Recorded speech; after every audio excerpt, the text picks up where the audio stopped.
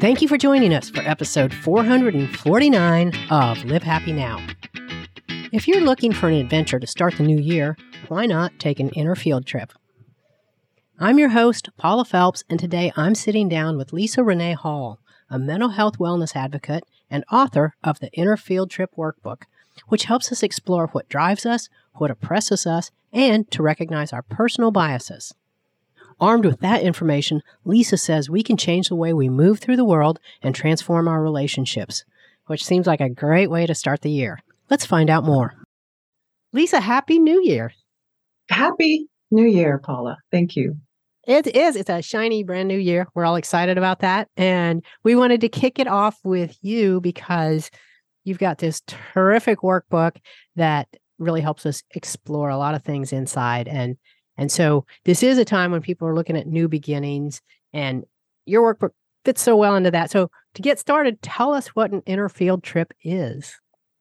So the inner field trip, it's a way to go internal within and ask yourself those deep questions about the internalized messaging that you hold, that you've been socialized to believe, that hinders your personal growth.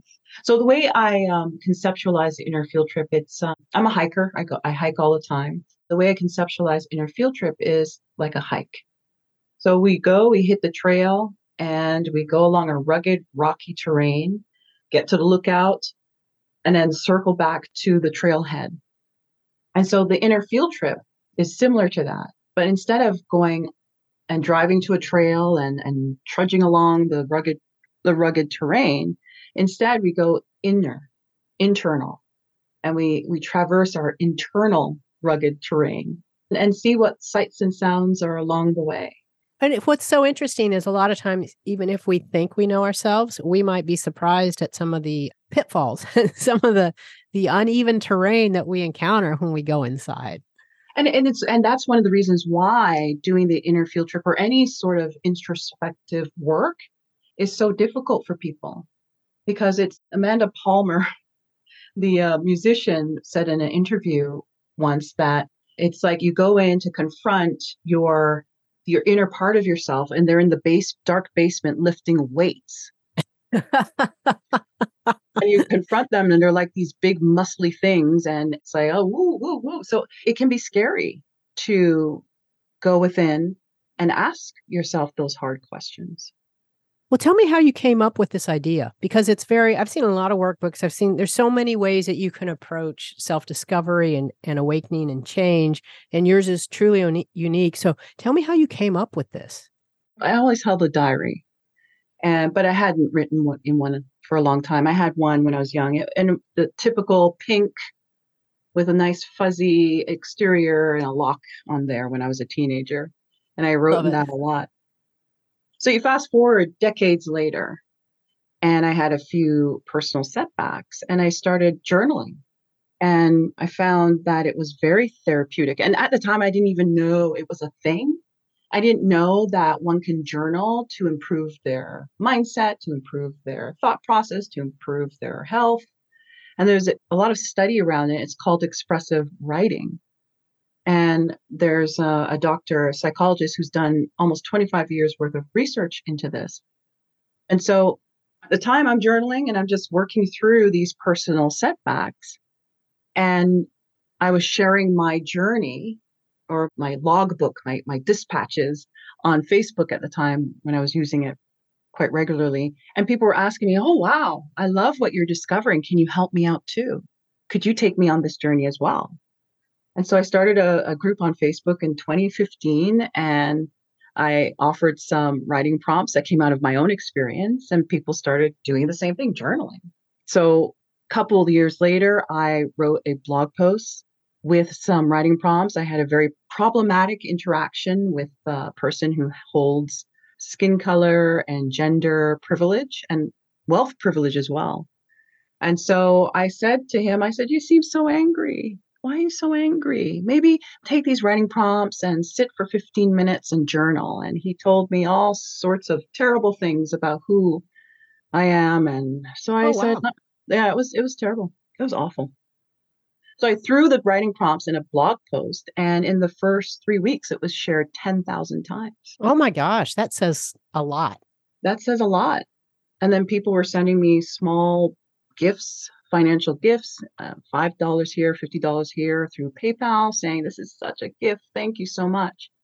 So that's when I started a paid community to offer more writing prompts to those who like the process of journaling and being introspective. And then that's how Inner Field Trip was birthed. I love that it was so organic.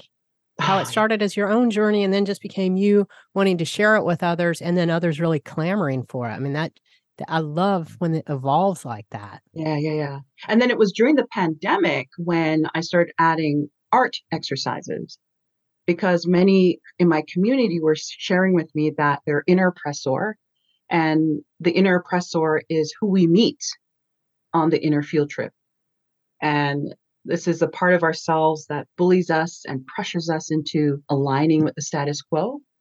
And so what we do is we use the writing prompts to meet our inner oppressor as we go on our inner field trip. And we capture the ramblings of our inner oppressor through the journaling. But many during the pandemic said to me, many of my members in my community said, my inner oppressor has become ragey, angry, or nonverbal, that they would sit down to journal to meet their inner oppressor and nothing would come out.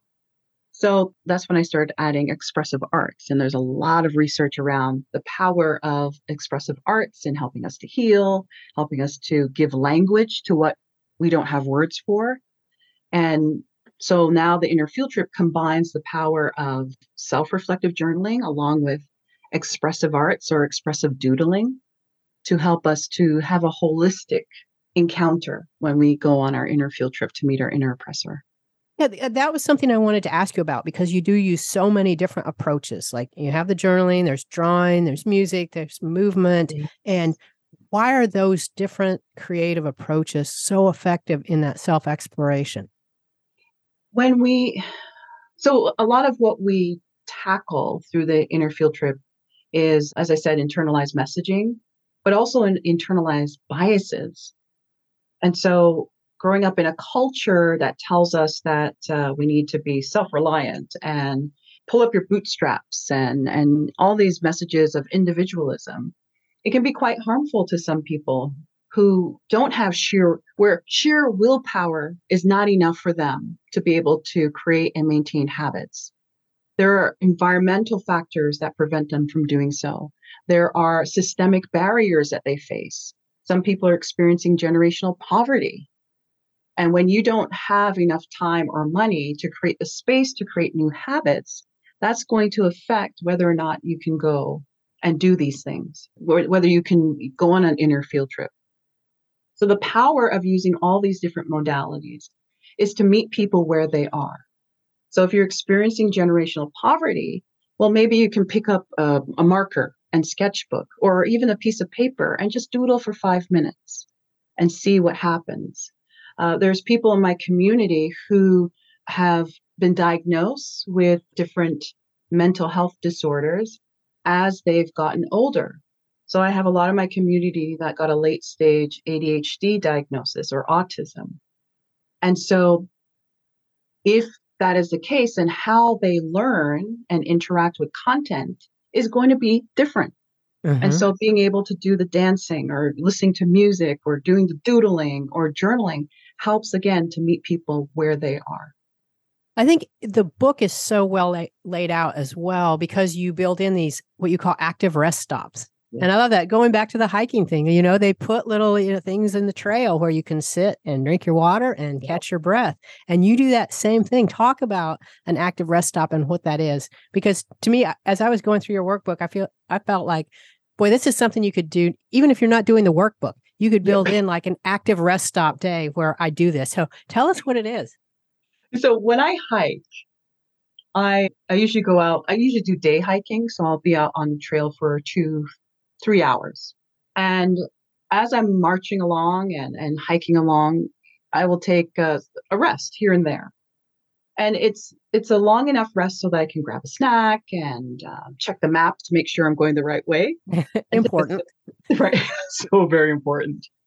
And what I'm not doing is I'm not going to pitch a tent and throw open a sleeping bag and set up overnight. And so the active rest stop is the same idea within the inner field trip. But when it comes to creating and maintaining habits, we often try to do too much too soon. And then we end up burning out along the way. In fact, there is a study or something, or stat that says that most people will abandon their New Year's resolutions by February 12th. I believe that's the date. And so then you start the cycle again in the next new year, where you say, I'm going to do this on January 1st. And then by February 12th, it's done, it's abandoned, and you spend the next 10 months, not making the change. And so what's important to add to this pathway of trying to create new habits is to incorporate rest and pleasure and play. I recently held a gathering with workbook participants, people who bought the workbook, and we're doing what I'm calling a 3-day jumpstart to help them, get motivated to do the 30-day challenge in the book. And one person said that as they've gotten to know themselves through the inner field trip, they understand that they have this fun, dorky side. And then they said, I'm a dork. And then others agreed with them. And so having the active rest stop means that we can slow down, rest, have some play, incorporate pleasure, so that we are nourished enough so that we go ahead and we meet our inner oppressor again. It can't be all work, because rest is not a reward for the work. It's part of the work. I love that. That is something that is so often overlooked. And I love that you've integrated that and made it such a central part of this whole journey. That is so well done. Yes. And now, was there a reason you chose 30 days? It takes 66 days to form a new habit. 66. So at least the inner field trip will get you halfway there. So what do? You bring up a great point. So we need this to be a habit and we need to change our way of thinking, but we get halfway there. How do you go on the field trip again? Or what do you do for that next 36 days? Yes. So yes, going on a field trip again is a great idea. So some people will repeat the book and keep repeating it over and over and over. Another thing to do is to get into community with others, where there's a chapter in the workbook that gives you some tips on how to form a book club if that's of interest to you. So you could do the first 30 days by yourself, do the next 30 days in community with others, and then that will get you closer to that 60 days. You see, one of the problems with habits and the forming of habits is that it teaches us, most of the advice out there says that if you don't have the willpower to stick to this habit, then you just need to change your mindset. And here's some mindset work for you to do. But as I had shared before, that people are experiencing systemic issues, which are preventing them from using sheer willpower alone in maintaining habits. And so a decolonized approach to habit forming is to get into communion or community with others. Because it's when we are with others that we are more accountable, we're more likely to stick with the habit, and we're with individuals who are also working towards the same goal. Doing this alone is not fun. Right. And there's also a lot of research that shows just how good community is for our mental health. Just being with others and sharing that in itself, do you see changes in people when they're able to, instead of writing, I love journaling, it's such a valuable tool, but if instead of journaling, they're able to sit in a group and say, this is how I felt and this is what I said, and then someone else is saying, oh my gosh, I didn't know someone else felt that way. I have the same thing. What does that do for them? Exactly. And when I do the inner field trip, either in my community, virtually, or in person in a workshop room, not only are we meeting our inner oppressor through the journaling, not only are we meeting the inner oppressor through the arts and the expressive doodling, but we also dance. Like after we journal and everyone's in their emotions, I throw on Madonna's Material Girl and we prance around the room until that song ends. I love it. And it's interesting, Paula, because some people, like, there's tears dripping down their face because of the journaling has brought up things. And then you'll see them with their their shoulders slumped down, their hands hanging at their side like spaghetti noodles, but yet and they're still weeping, but they're just, they're prancing about the room with everyone else.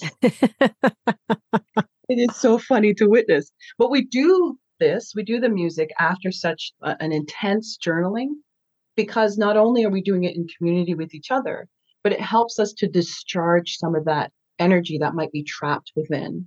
So that when we sit back down in community, we now feel more freedom in sharing what has come up in the journaling and the expressive arts. That's terrific.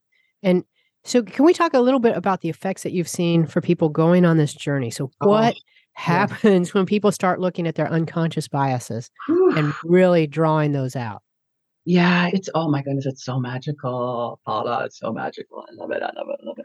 So the inner field trip itself was developed in community. So people will pick up the workbook, do it on their own, and they're great. Some people are like that. I'm a solo hiker. I prefer to go hiking by myself than in a group.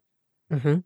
And sometimes I want the group because it's all about the socialization and all that.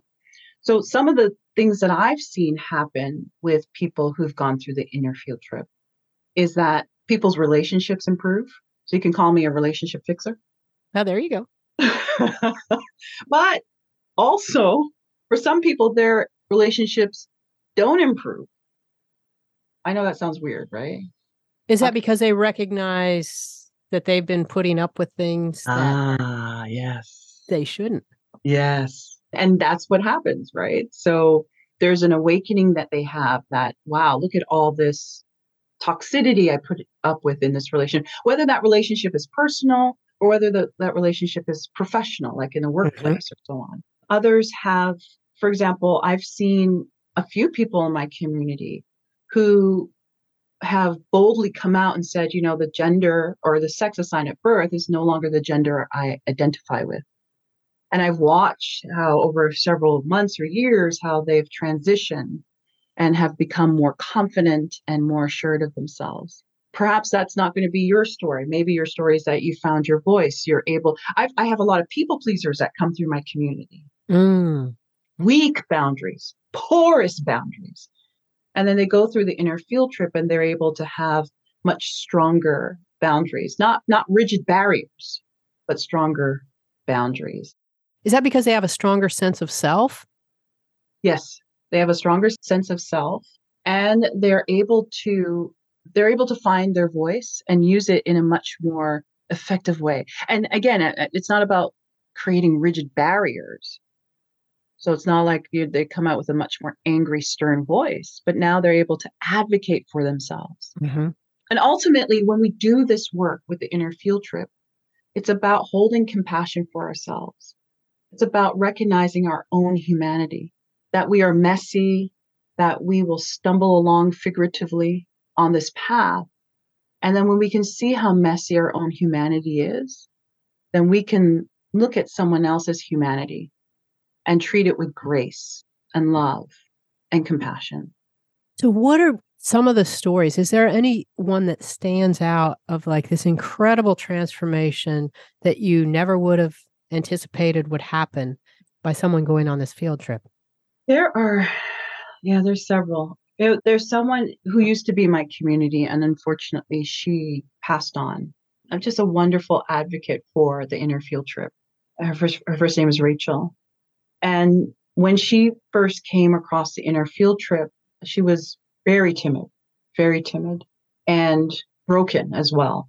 And as I got to know her, she shared more about her experience, her life, and over, just many people taking advantage of her kind spirit.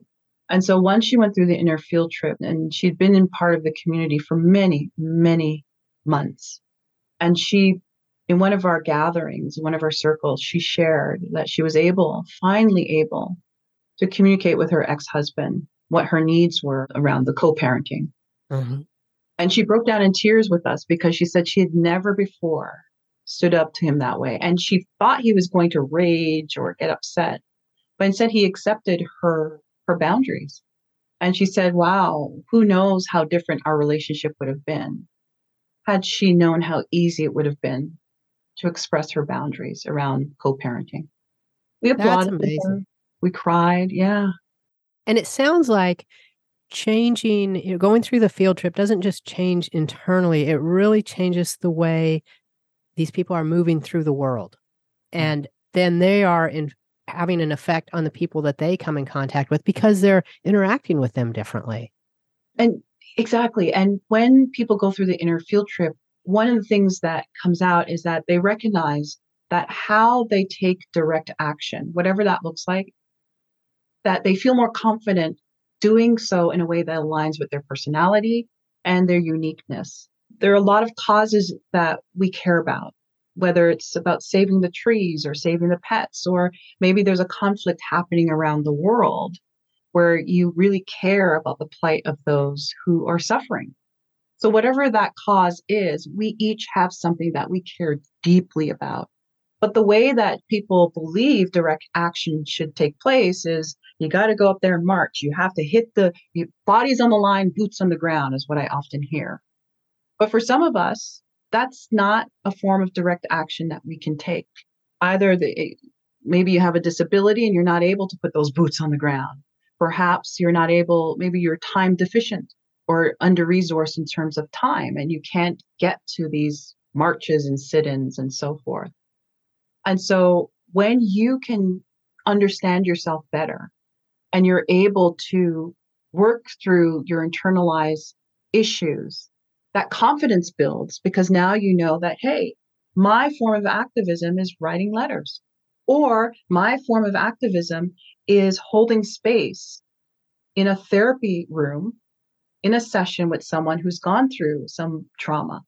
And if as a therapist, you can sit there and provide compassion and help that person heal, that's your form of activism. Activism, taken direct action, doesn't have to look like this. There are so many different ways that we can show up in the world to help those who are suffering. I love that. I love that. And again, your workbook really lets people discover what's right for them. They're going to run into some uncomfortable characters on rough terrain inside that field trip.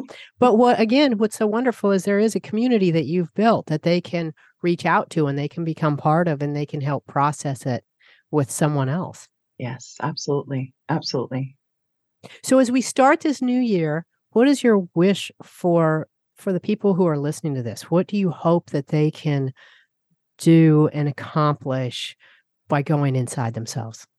What I wish is that we stop trying to become allies. And instead, we look at becoming better ancestors. My wish is that we stop passing on pain and we start to pass on healing. That even if you don't have biological children or you're estranged from your biological children, we each have something that we can pass on to the next generation. That's what I would like to see us do. That we look ahead and we take on the Iroquois nation thinking, which is all about looking 7 generations ahead and asking ourselves, what decision am I making now in terms of the habits I'm going to form that I can pass on healing that will resonate 7 generations from now? I wonder how much different we would all be if 7 generations ago our ancestors did that. They looked ahead and said, okay, I don't know what their faces will be. I don't know what their names will be, but I want to make sure I make a decision now in terms of the habits I develop so that 7 generations from now, my descendants look back and say, well done. Well done. I think a lot of the things we focus on and the things that are grabbing our attention is a distraction away from the work that we need to do so that we become better. And we pass on better things to our descendants. That is so well said. And we are very fortunate to have you in this tumultuous time on our planet to be able to guide us through this. I mean, this is your timing on this. And, obviously you were put here at this time for a reason. And this workbook is such a wonderful way to help us navigate it. So I thank you for doing that. And I thank you for joining me here today. Thank you, Paula.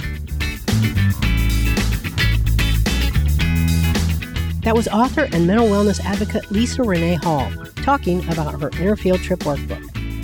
If you'd like to learn more about Leesa, follow her on social media, or learn more about the inner field trip workbook, just visit us at livehappy.com and click on the podcast tab. That is all we have time for today. We'll meet you back here again next week for an all-new episode. And until then, this is Paula Felps reminding you to make every day a happy one.